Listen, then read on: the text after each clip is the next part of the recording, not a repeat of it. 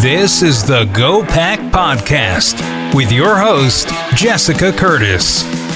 I'm Jessica Curtis, Executive Director of GoPack and host of the GoPack Podcast. Today we have the great pleasure in speaking with Dan Conston, President of the Congressional Leadership Fund. CLF is endorsed both by Republican House leadership and their sister group, the American Action Network. CLF and GoPack share one common bond, the goal of winning Republican majorities. Dan, thank you so much for being here. It's a pleasure to join. Right out of the gate, what is your favorite part of your job? Oh, that's a good question. We are lucky at CLF to have the support of House Republican leadership and to have the confidence of a great many donors across this country that is allowing us to raise a significant amount of resources.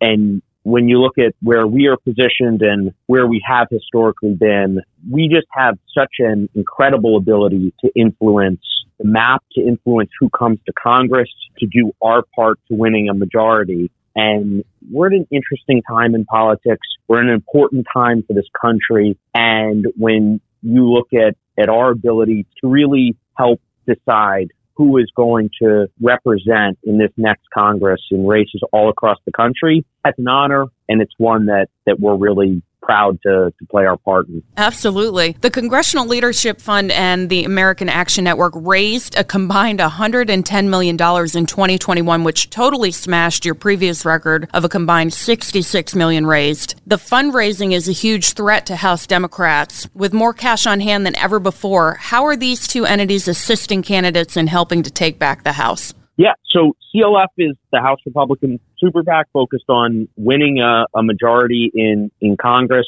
So CLF is the group really primarily focused on getting a majority. Look, a week ago, the DCCC chair, Sean Patrick Maloney, at the House Democratic Retreat, identified our fundraising as one of the primary concerns he had for the majority. And he called us out and he said, this is really what's concerning him is our advantage over the Democrats' version in House Majority PAC and their C4. So we are at a very good financial position. We raised $110 million between our two groups. CLF alone raised over 60, I believe 65 million with 61 million on hand. And we're raising further. But what that's going to allow us to do, going to allow us to be in a position to play defining roles in winning the marquee swing congressional races all across this country. And it's going to allow us to play a big role in expanding this map into traditional Democrat-held seats. We know the political environment is really good. We also accept that the universe of swing seats is quite small. So we believe that our financial advantage can really be a difference maker here in running soup to nuts campaigns in top tier districts and in districts that, perhaps Democrats don't really expect to be contending right now. Right. So gains House Republicans made in 2020 centered on candidates who really only were women, minorities, and veterans. Has that helped you with candidate recruitment this cycle? And are there any trends and profiles in candidates that you're targeting? Yeah, as you said, look, last cycle, every single seat that flipped from Democrat to Republican was won by a Republican woman or a Republican minority. Many of these candidates were veterans, and this really starts with Leader McCarthy. He said at the outset in 2019 that you can't say you're going to do recruitment differently, but do the same thing. We prioritized candidates that reflected their districts, that reflected their electorates, candidates of character, of heroism, of real achievement outside of politics. I don't think it is any surprise then that those were the candidates that were the ones that then flipped all these Democrat-held seats. With that track record, it has absolutely helped in candidate recruitment this cycle. We have impressive, meritorious, many more diverse candidates coming forward and saying, I want to be part of a future House Republican majority. We've also worked to recruit top-tier candidates in. One place where CLF in particular played a key role was in helping John James into the congressional race. John was a standout candidate that ran for the Senate. We actively wanted him in the House. There was a congressional district, a swing seat in Detroit where he lived that we thought would be perfect for him.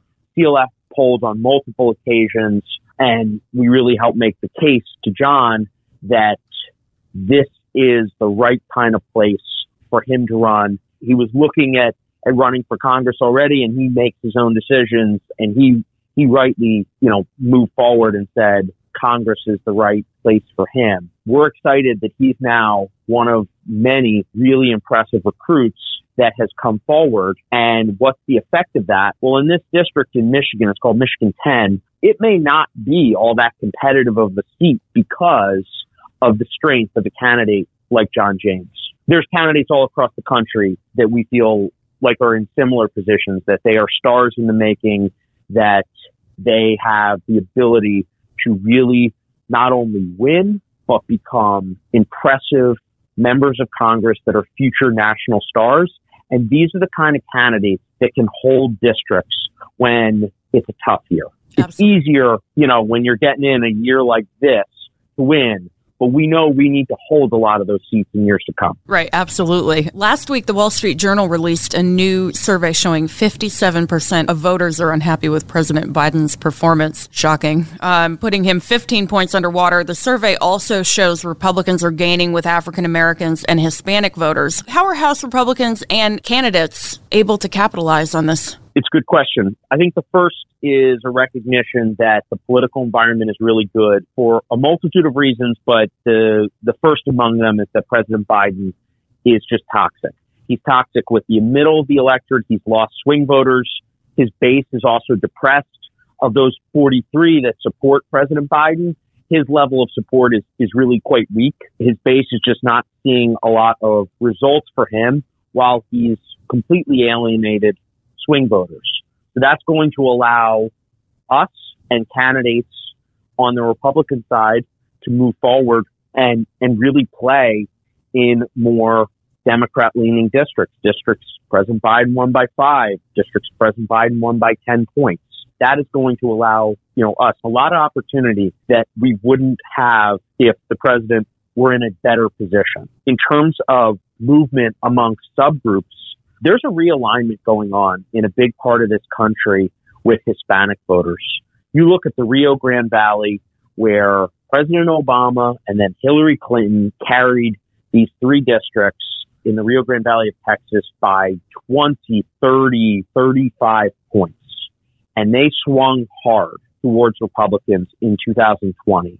We think that there is a significant amount of opportunity in those districts. In all 3, we expect to have impressive 3 women Latina candidates moving through. Monica De La Cruz already has, Mayra Flores already has, and Kathy Garcia will as well, who would be against potentially Congressman Henry Cuellar. But this is in other places as well. And I'll give an example of a great recruit and an opportunity. In Tucson, it's a district that Ann Kirkpatrick is retiring from, so we were able to get a retirement. We helped recruit a candidate, Juan Ciscomani. Juan used to work for Governor Ducey. He was a business leader in the community. He has a great family, 6 kids. Juan, we think, has the potential to be a star member in a future Republican majority. This is a district that's one of the heaviest Hispanic populations in the whole country. There's lots of opportunity this cycle because of how much Hispanics are moving towards Republicans. And we get a great Hispanic recruit, we get a retirement, and we feel really good about our chances in a district like that. Which is fantastic. And I mean, you kind of mentioned it, but we've already seen 23 House Democrat retirements. So my ask of you is, when all things are said and done in November and we've passed Election Day, what's the Republican majority going to look like? How many seats do you think we're going to have? Well, so we have prioritized trying to engineer retirements this year, and I think we've had some good success with it. I think the number is all the way up to 31 retirements at this point. And that allows us it's much easier to win an open seat than it is to beat an entrenched incumbent. Mm-hmm. Entrenched incumbents have more money. They also have built-in name ID and some relationship with their voters. But when we're able to get a retirement, it allows us to clear the decks. It allows us to run against, in most cases, a much weaker candidate, certainly one that's not as well funded. And it allows us to move down the field and move into additional districts because it costs less and it's easier to win that seat. So like in Florida, a member of Congress who we didn't even run against last cycle, and Stephanie Murphy, no ads were done by us because she was perceived to be too strong. Well, CLF made her one of our initial targets. We started with early online advertising last August in her district. We were relentless. And in December, Congressman Murphy walked away. Now, in Orlando, that race could have cost us close to $10 million, just our organization alone. Because she's retiring, a district like that becomes substantially easier to win. How it relates to where we ultimately get to this cycle, we know the wind is behind our backs.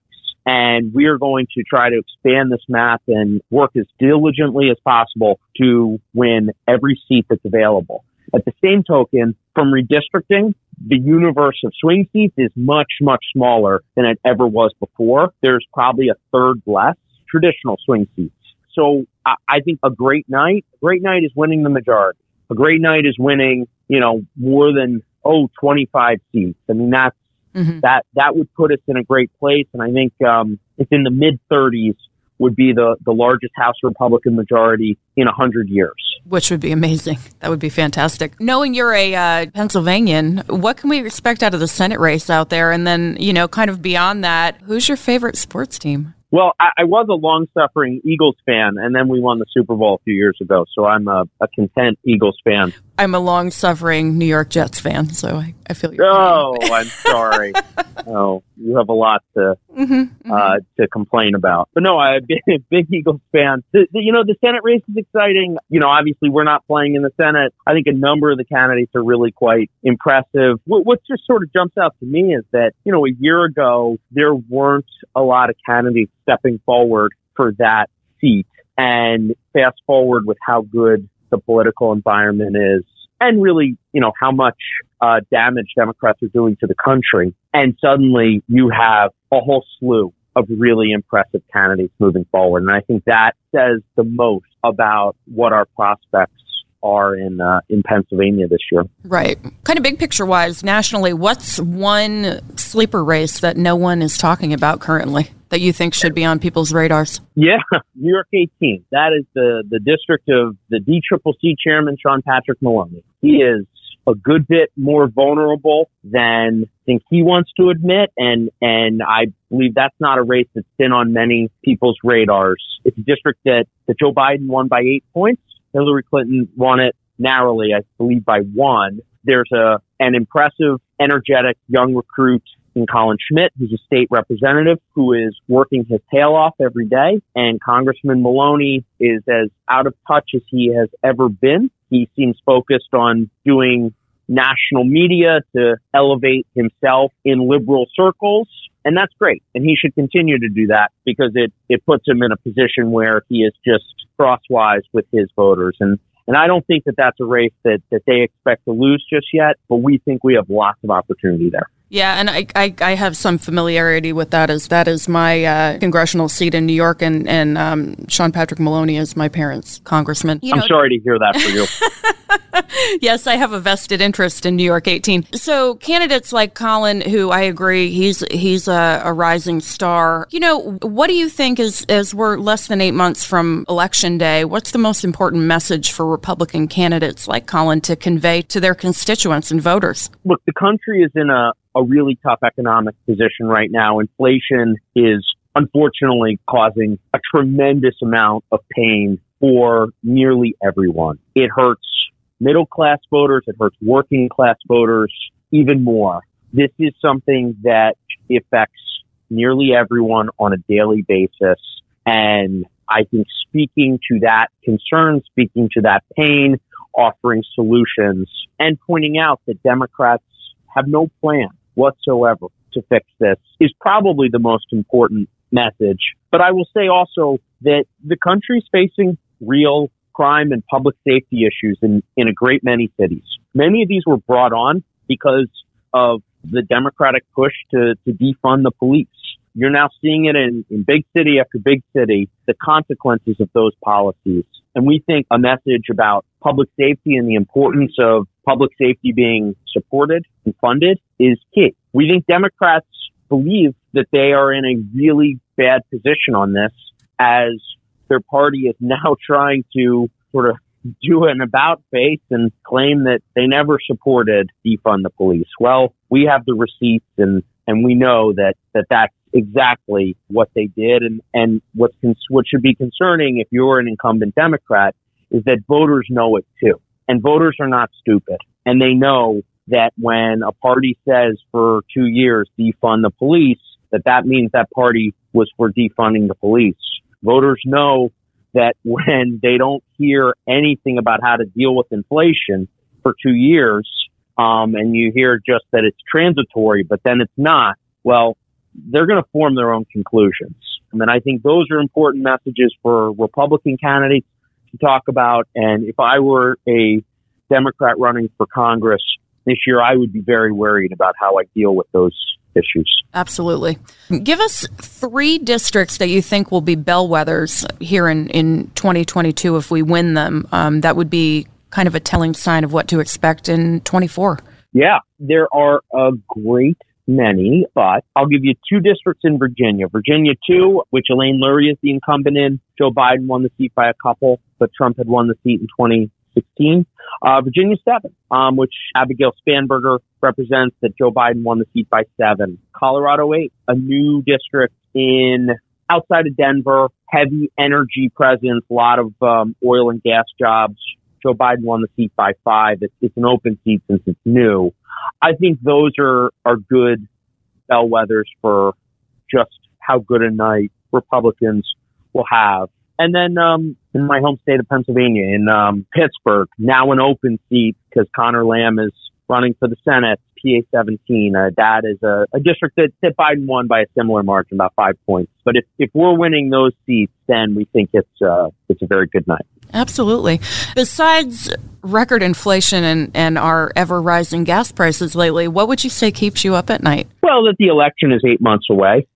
No, look, we still have a lot of resources to raise. We believe that candidates need to be well funded on the candidate side as well. Even though we are a super PAC and a soft dollar entity, we believe strongly in the importance of hard dollars to candidates, and we want to make sure that they are raising enough and that the ones in the right races are raising enough. So resources always are a concern. I don't think President Biden is going to figure his way into a much better approval in the next 8 months.